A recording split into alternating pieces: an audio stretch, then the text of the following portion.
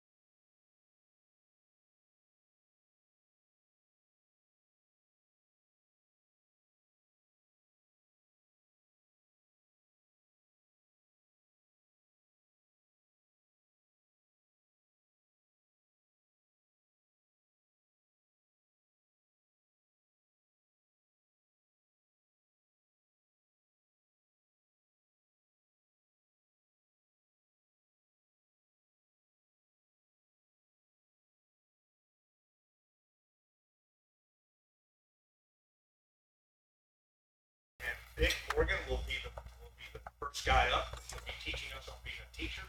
And then at some point, Chris Booth is going to lead one, and he's struggling right as we speak. Never checked it this way. I'm scared to death, but that's a good feeling. You're not scared that you There was no audio coming So across. anyway, and I think Mark's going to do one, and I forget Scott's going to do one. We tried really hard. Well, I didn't have to do a bunch, but we each going to do one, but we didn't have to do half of them. To give you an intro into this and to give you an update on what's going on in this letter, always remember, this letter was not written to you. Okay? It was written to the church, to Timothy, who was a preacher at the church at Ephesus. Now, we can learn a whole lot from what he writes, but he was not writing to us. Always remember that when you read this stuff. Let's see, let me find, what can I glean out of this? What can I take out of this that I can apply to today? Because not all of it will fit. So we're going to look at the things that do, the general things that do fit. What is it? What are the things that I need to know so that I can learn from this? So, because you're going to see right away that it really doesn't fit what's going on in our culture today. But we'll look at that. What he's told us, okay, is that the church is everything. The church is God's household. What he's told us already. That's what he's told Timothy to teach the household. That it is a pillar and foundation of the truth. That's important, guys. Because if we don't have the truth, if we don't understand what this is, what it means, how important it is, and we don't strive with everything we have to find out what's the truth. There's a lot of stuff out there that's not true. It's not biblical. He's going to start talking about that. Especially in the second letter, we'll talk about it a bunch. So what is the truth? Okay, we're going to look at all that stuff as we go along in this. But we have to understand, and I know there's a lot of folks that don't even know, well, I don't know why I believe in the Bible. I don't know why I want to believe in the Bible. What do I care? Because it's the only compilation of documents that you have that are as precise and is full of eyewitness accounts that you're going to find. You're not going to find it anywhere else. And it's eyewitness accounts that were done during the account and the lifetime of other eyewitnesses.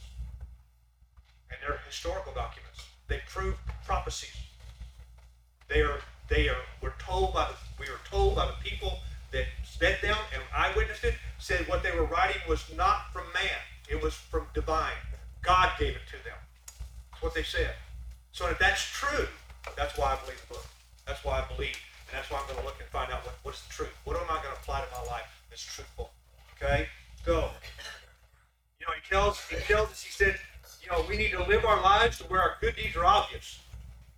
And I didn't see it yesterday, but I know that it happened the last time we were at the lake, but I know that some people needed our help, and Jim and Kevin or whoever that went and got their inner tube that was gone, got the boats, went and got their inner tube.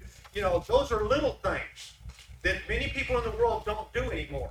Y'all know that the last time we were at the lake, we did a wedding there. We went and Pam and Tim Green were married there, and there was some guys, some young guys, 25, 30-year-old guys that were staying over there, and they joined in with us. And they thought how neat this was to watch a wedding there at the lake. Right there where we were at, right there is where they were married. Cole came out there and married Tim and Pam right there at the lake. And that was an impact. I bet those guys are still talking about that. I bet they are. That's what I'm talking about. Let our good deeds be obvious. Not things that you have to try to do. We're just going to be God's people and do what God would call us to do, and people are going to respond in the right way. That's what he's been telling them. Now, the Ephesus church at Ephesus is in a tough place. That's a bad place. Poor Timothy's got a real challenge ahead of him, all right, to be at that place. But we're going to look at chapter 6, and here's the very first two verses. I'm going to tell you, here's something that we really don't deal with. We may be dealing with the aftermath, but we're not dealing with what's going on here. If you understand slavery in that culture, about 50% of the Roman Empire was under slavery. You understand that? About 50% of the Empire of Rome was under the bond of slavery. All of Israel is in bondage to slavery. They're enslaved by Rome. They're being dominated and decimated by the Empire of Rome. In Ephesus, many of the people in Ephesus have slaves. And so when he writes this, remember, he's writing it to them. We don't have in our culture a culture of slavery today. We may have a culture of aftermath of what that meant back in the 1880s and stuff, but not today. How many of you know someone that owns a slave? You don't. But that doesn't mean the consequences of it is not still in our face and it's out there, and there is legitimate consequence of slavery in people's culture. I understand that. That's not what I'm talking about. The act of actual slavery, physical slavery, is what he's talking about here. Listen to what he said. All who are under the yoke of slavery should consider their masters worthy of full respect, so that God's name and our teaching may not be slandered. Those who have been believing masters should not show them disrespect just because they are fellow believers. Instead, they should serve them even better because their masters are dear to them as fellow believers and are devoted to the welfare of their slaves. Try to put yourself in a culture of being a slave with an unbelieving master who is harsh, to say say the least. He's harsh, and he treats you with disrespect. He treats you unfairly.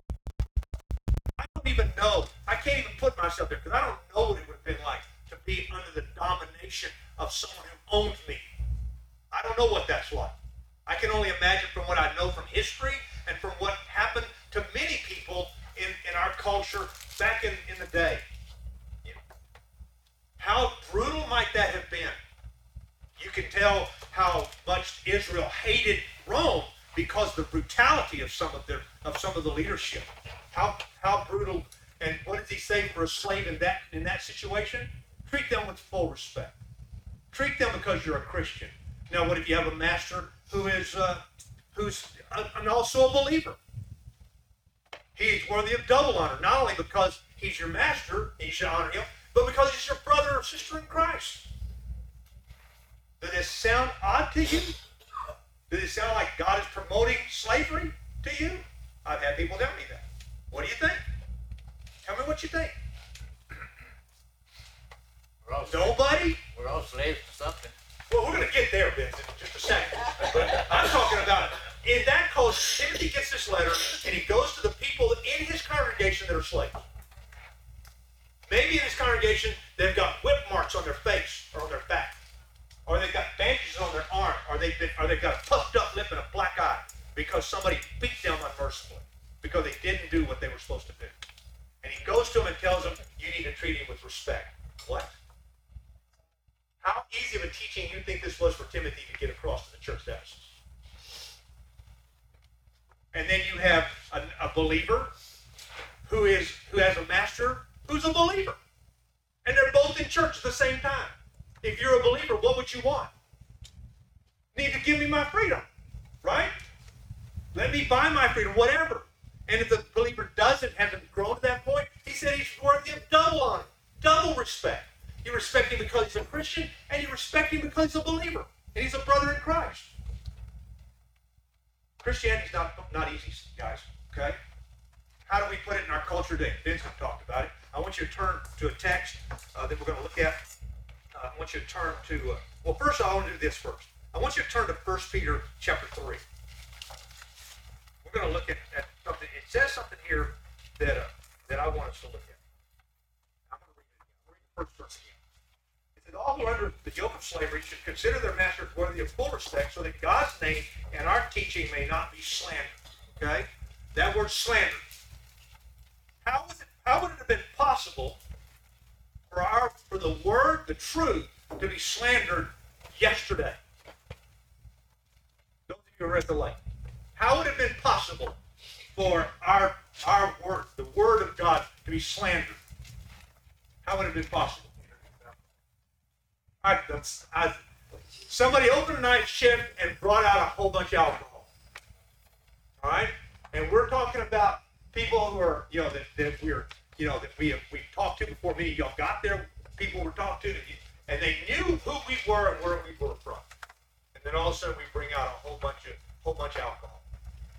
How much respect do they have now for what we stand for if we start to stop teaching the truth?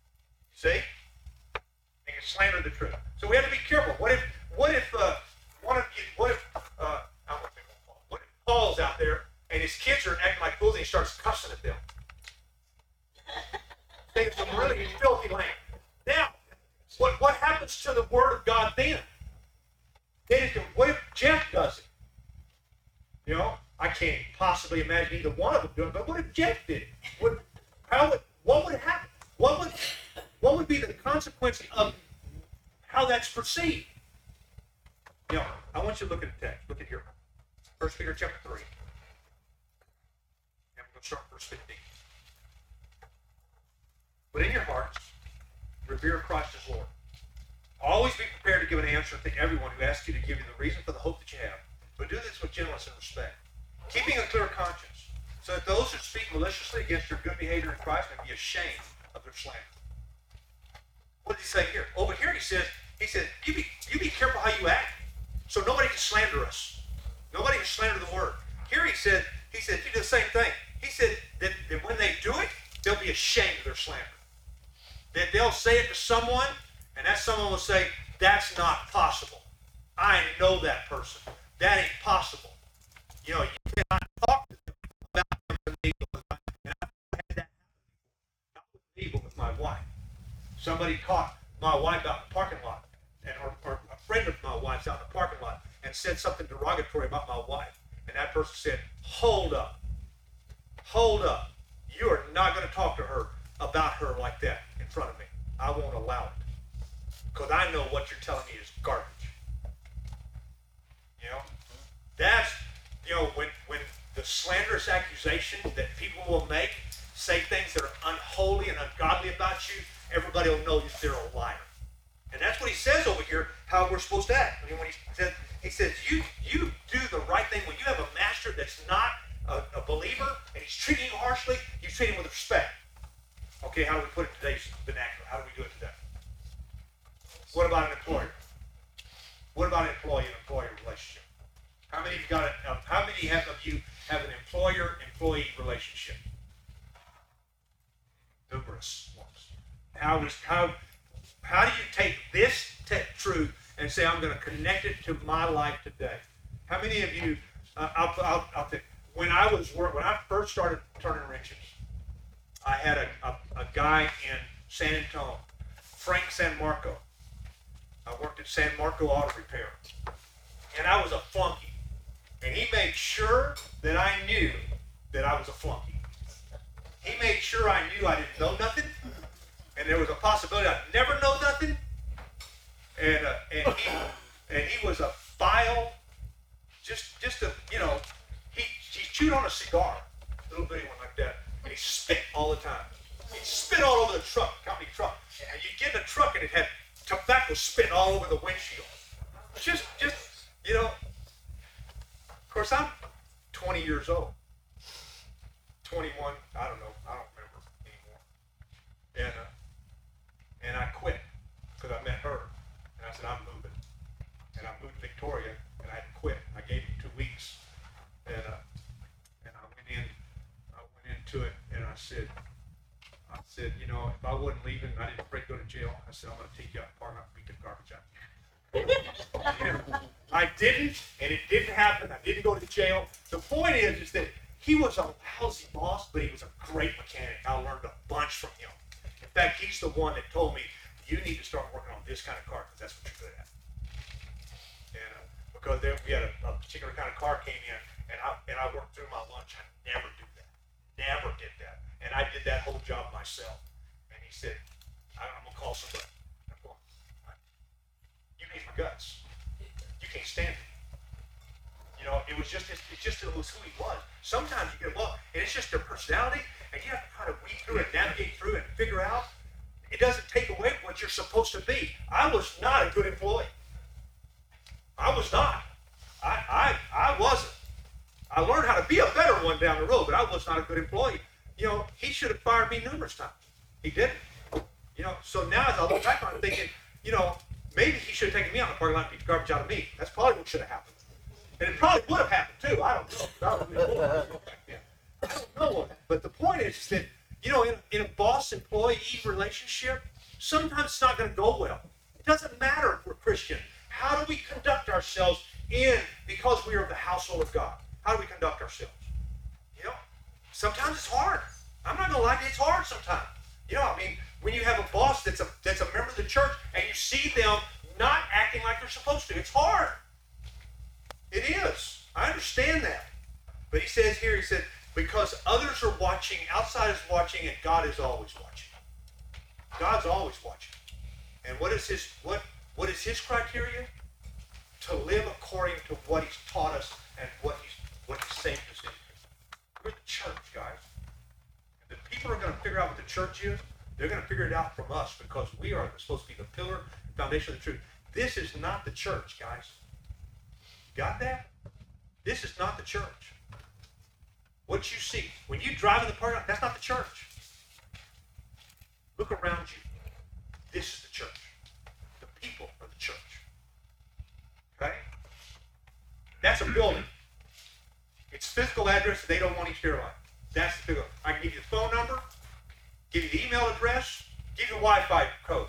It's all got one. But it's still just an inanimate object that we use for the church.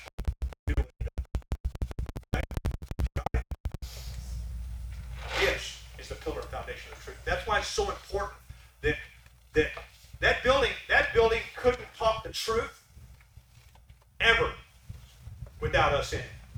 If we all leave, how much truth is it going to talk if a homeless guy walks by in front out here, right through there, we see him on camera, we know he's there, how much truth is that building going to teach him? How much? None.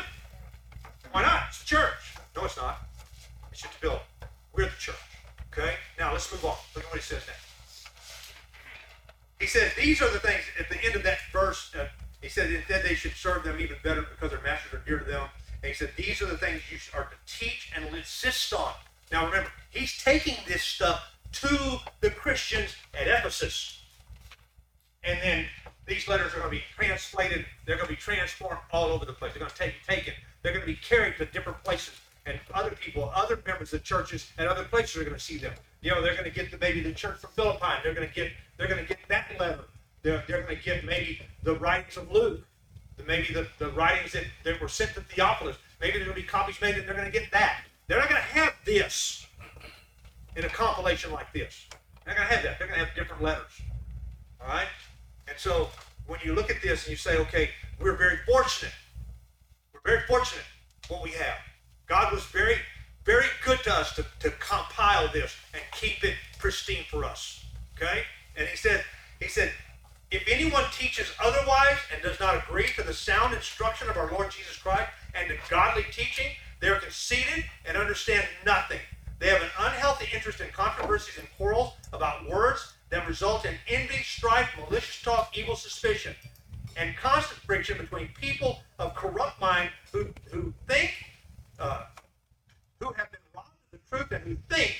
godliness as a means to a financial gain. Oh, man, I could teach for a month on this. You know, there is so much of this going on, so much of it going on in our society today, that people have figured out that this is a means to an end to gain resources and gain finances. And they teach stuff that is ungodly, unholy, and is unbiblical. I'm telling you. Did you ever look at that link I sent you, Matt? Did you look at it? Just okay. So tell me, what I do with this text? Right? What I do with this text? I got a couple of places I want to take you. All right. Tell me before we go there. I want to take you back to the slavery thing because I got a verse at the top of this next page that I forgot about. And I want to take you to Romans chapter 6 for just a second before we get into this. We're gonna get back to this, but I want you to look at Romans chapter 6. I think this is extremely important. All right, this is what Vincent was talking about. Listen to what this says. Romans chapter 6, and starting in verse 17. Now listen to this. And this is the text, Matthew, I want you to listen to it. All right? But thanks be to God that though you used to be slaves to sin, you have come to obey from your heart the pattern of teaching that has now claimed your allegiance. You have been set free from sin and have become slaves to righteousness. I used to be a slave to sin, but because of my obedience to the truth and my adherence to the truth, I have now changed allegiances. I am no longer a slave to sin. That's what repentance means. I am now a slave to righteousness. What's the difference? What's the difference of being, on one hand, a slave to sin, and on the other hand, being a slave to righteousness? On one hand, my God was myself, my job, people, money, stuff, materialism, all that became my God. A slave to sin. Slave to everything that Satan will use to untrack, unsettle, and unseat me. Okay? On the other hand, a slave to righteousness does what? It adheres to what? One God. And whatever he says is what I do. Whatever he says is where I'll go. I'm going to do what he tells me to do, and I'm going to abandon all of these gods for this God.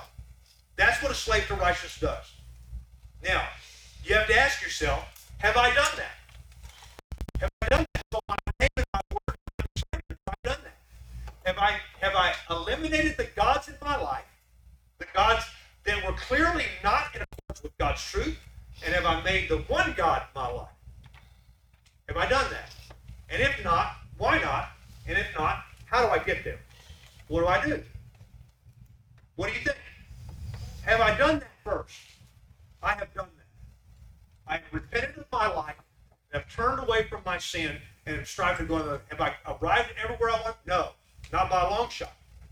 I'm still marching that way. That's why I'm following Jesus, guys. That's not why I'm not in the lead. I'm following.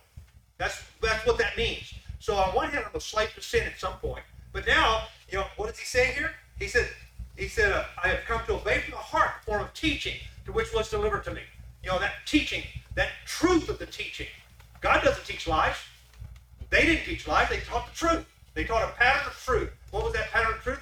When we looked at Acts chapter 8, and it says that Philip was in that chariot with that Ethiopian eunuch, and he's reading from Isaiah 53, and he doesn't have a clue what he's talking about. He just said, I don't know, is a guy talking about himself, or is he talking about somebody else? And it says, Philip got up in his chariot and began at that scripture and preached unto him what? Jesus. The very next verse says what? He said, here's water, why can't I be baptized? And my question is, how do you know? How do you know you need to be baptized? How do you know that? Because Philip taught him that, because that was the form of teaching they were delivering. The gospel, the death, burial, and resurrection of Jesus, and the plan of salvation of God. And it turned them into Acts chapter 2. What happens to those folks? He said, what can we do? Is there anything we can do? You killed the only son of God. What can we do? He said, repent and be baptized, every one of you. And that's what they did. The form of teaching that was delivered takes you from being a slave to sin to being a slave to righteousness. If that's not what you've done, there's not something wrong with God's plan, something wrong with the way you implement God's plan. Would you say that's true? If repentance has not happened in your life, you know how you'll know? Go look at what God says it looks like, what a disciple looks like, and ask yourself if that's what I'm doing. Jesus said, if you don't do this, don't call yourself one, because you aren't one. He said, I'm not doing this, this is it. He said, don't call yourself one, because you're not doing one. Yes, ma'am. This translation says, you yielded wholehearted obedience. Wholehearted obedience. Wholehearted obedience. To the point of teaching to which you were doing, which is the truth. The truth of the gospel, the truth of what these guys were saying. Now, go back over to 1 Timothy 6. And then he says, there's going to be teachers that are going to come along that aren't going to put up with this. They're not going to listen to this. They don't care about this. You know, they have decided, this is what we were talking about Friday night, remember? We were talking about the empty, I think, what was it? Empty words? That verse said empty. What does he say here? They quarrel about things that don't matter about nothing. You know, look at what he said. He said, if anyone teaches otherwise and does not agree to the sound instruction of our Lord Jesus Christ and godly teaching, they're conceited and understand nothing. They have an unhealthy interest in controversy and quarrels about words that result in envy, strife, malicious talk, evil suspicion, and constant friction between people of corrupt mind who have been robbed of the truth and who think, how can you be robbed of the truth? Tell me how you can be robbed of the truth. How do you think you can be robbed of the truth today? How do you think that could happen? Tell me, how do you think it could happen that you're not in this category here where you're being robbed of the truth? Believe the wrong thing. Okay. False teachers. Huh? False teachers. False teachers. You know? Huh? It's a hard heart. It's a hard heart. You caught in a weak moment and you believe. Okay. Good. You know, for you to be robbed, what has to happen? Somebody has to come and rob you, right? Right? Somebody has to come and rob you. You ever been robbed? Have you ever been robbed? Anybody ever been stolen from? Yes. I came to my shop one day, and the door's hanging wide open. I know that ain't right. And I walk in, and things are stuff's everywhere. And I saw how they got in. I pretty much knew who it was. Nothing I could do. You know, nothing I could do. I know how I felt. I was going to jail at that time, and I decided I'm going to get a dog. We'll put a dog in my shop. I'm going to get a mean dog. I'm going to get a dog that eats your leg off. I was bad. Or I'm going to stand there all night long every night with a gun. That was, I never went back. I put a dog in there. So I went to the jail, and I'm still upset. I'm talking a bunch of criminals. I've got 17 criminals in here, and they're going, man, I'm so sorry for you. I know if they'd been on the outside, they'd probably been the one that did it. We're talking to this one little guy. He says, can I be honest with you? I said, sure, absolutely. He said, put a dog in your shop. Go ahead. He said, if I want your stuff, he said, I'm going to take your stuff. I don't care how many dogs you put in. He said, I'm going to find a way to take your stuff. I guess dog's out. Let's kill the dog. The point is, if somebody has to rob you, somebody has to do something to take it from you, then you have to let it. You know, if you leave your house with all the doors open and the windows open, and a sign out front says, come rob me, I'm gone, and nobody's here, come on and get my stuff. Oh, by the way, the safe is in the bedroom. You know, what do you think is going to happen? Somebody's going to come rob you. We do that though, you know. We act like, you know, hey, Satan, it's okay. I don't really know if I buy this stuff Cole's talking about, so I'm not going to really put it. I'm just going to open the door and hey, you want to come in? Just come on. We do it to ourselves sometimes. We let the robbery happen in our lives. What about when somebody comes? You know, what about a preacher? You going to hold my feet to the fire? You going to hold Cole's feet to the fire? Are you? Do you? You're going to go home? You're going to study and find out for sure if what we're saying is the truth? I want to take you to a text. Look at First Thessalonians. No, 2 Thessalonians. The next book back. 2 Thessalonians chapter 2.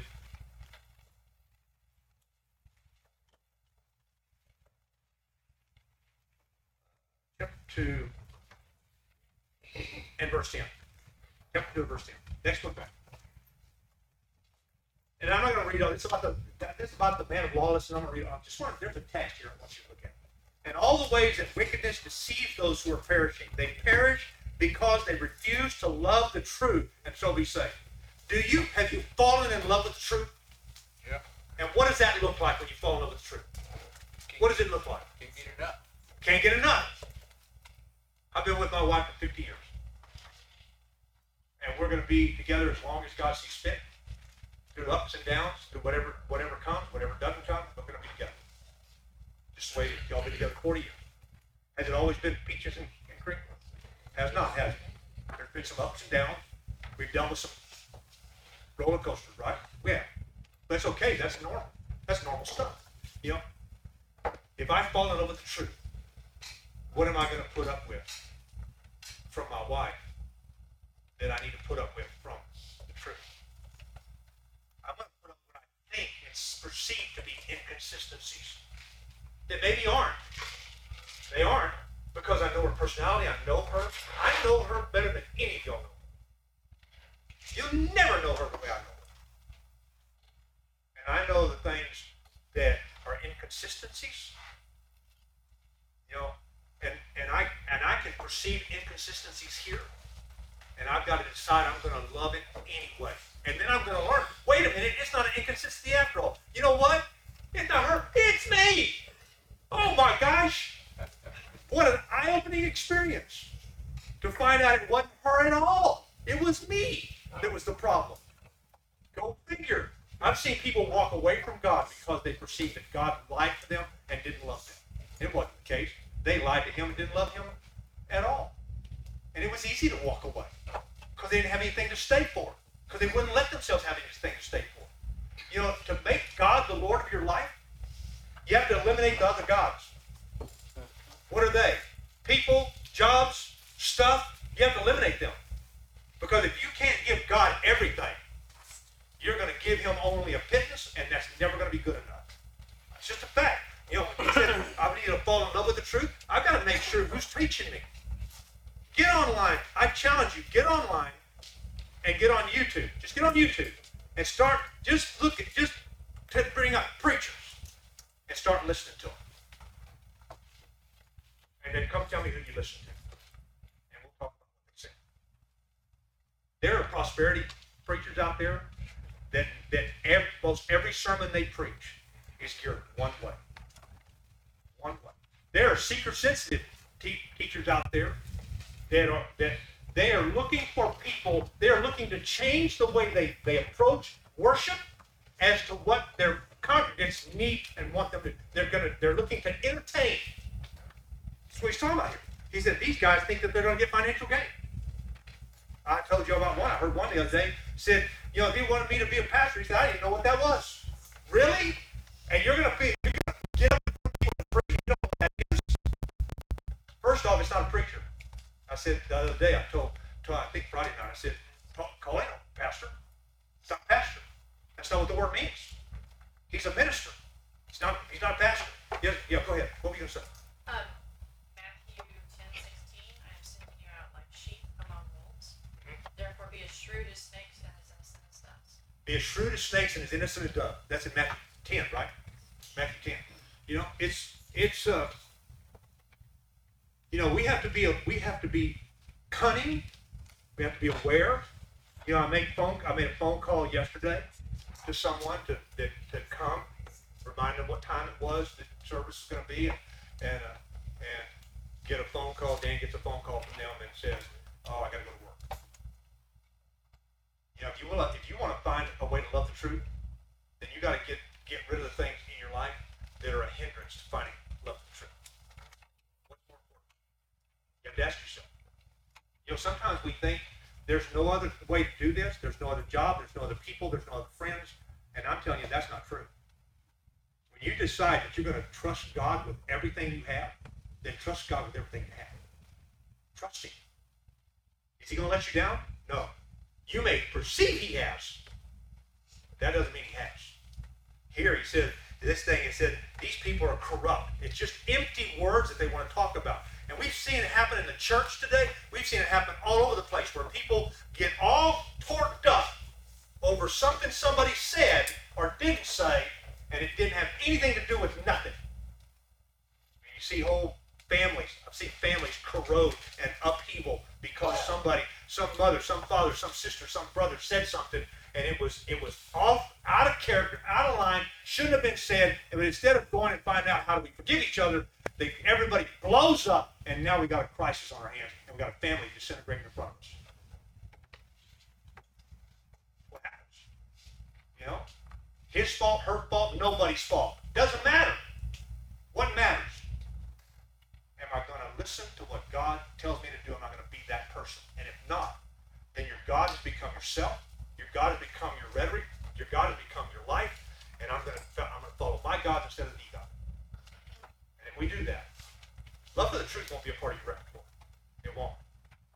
We're going to keep talking about this because I believe that having a love for the truth it means something. You got to apply something in your life. If you're going to really say you have a love for the truth, then do something. Show it to God that I have love for the truth. All right? I think that's a lifestyle that's going to be evident to people. All right? We'll talk about it some more next week. Thanks, guys.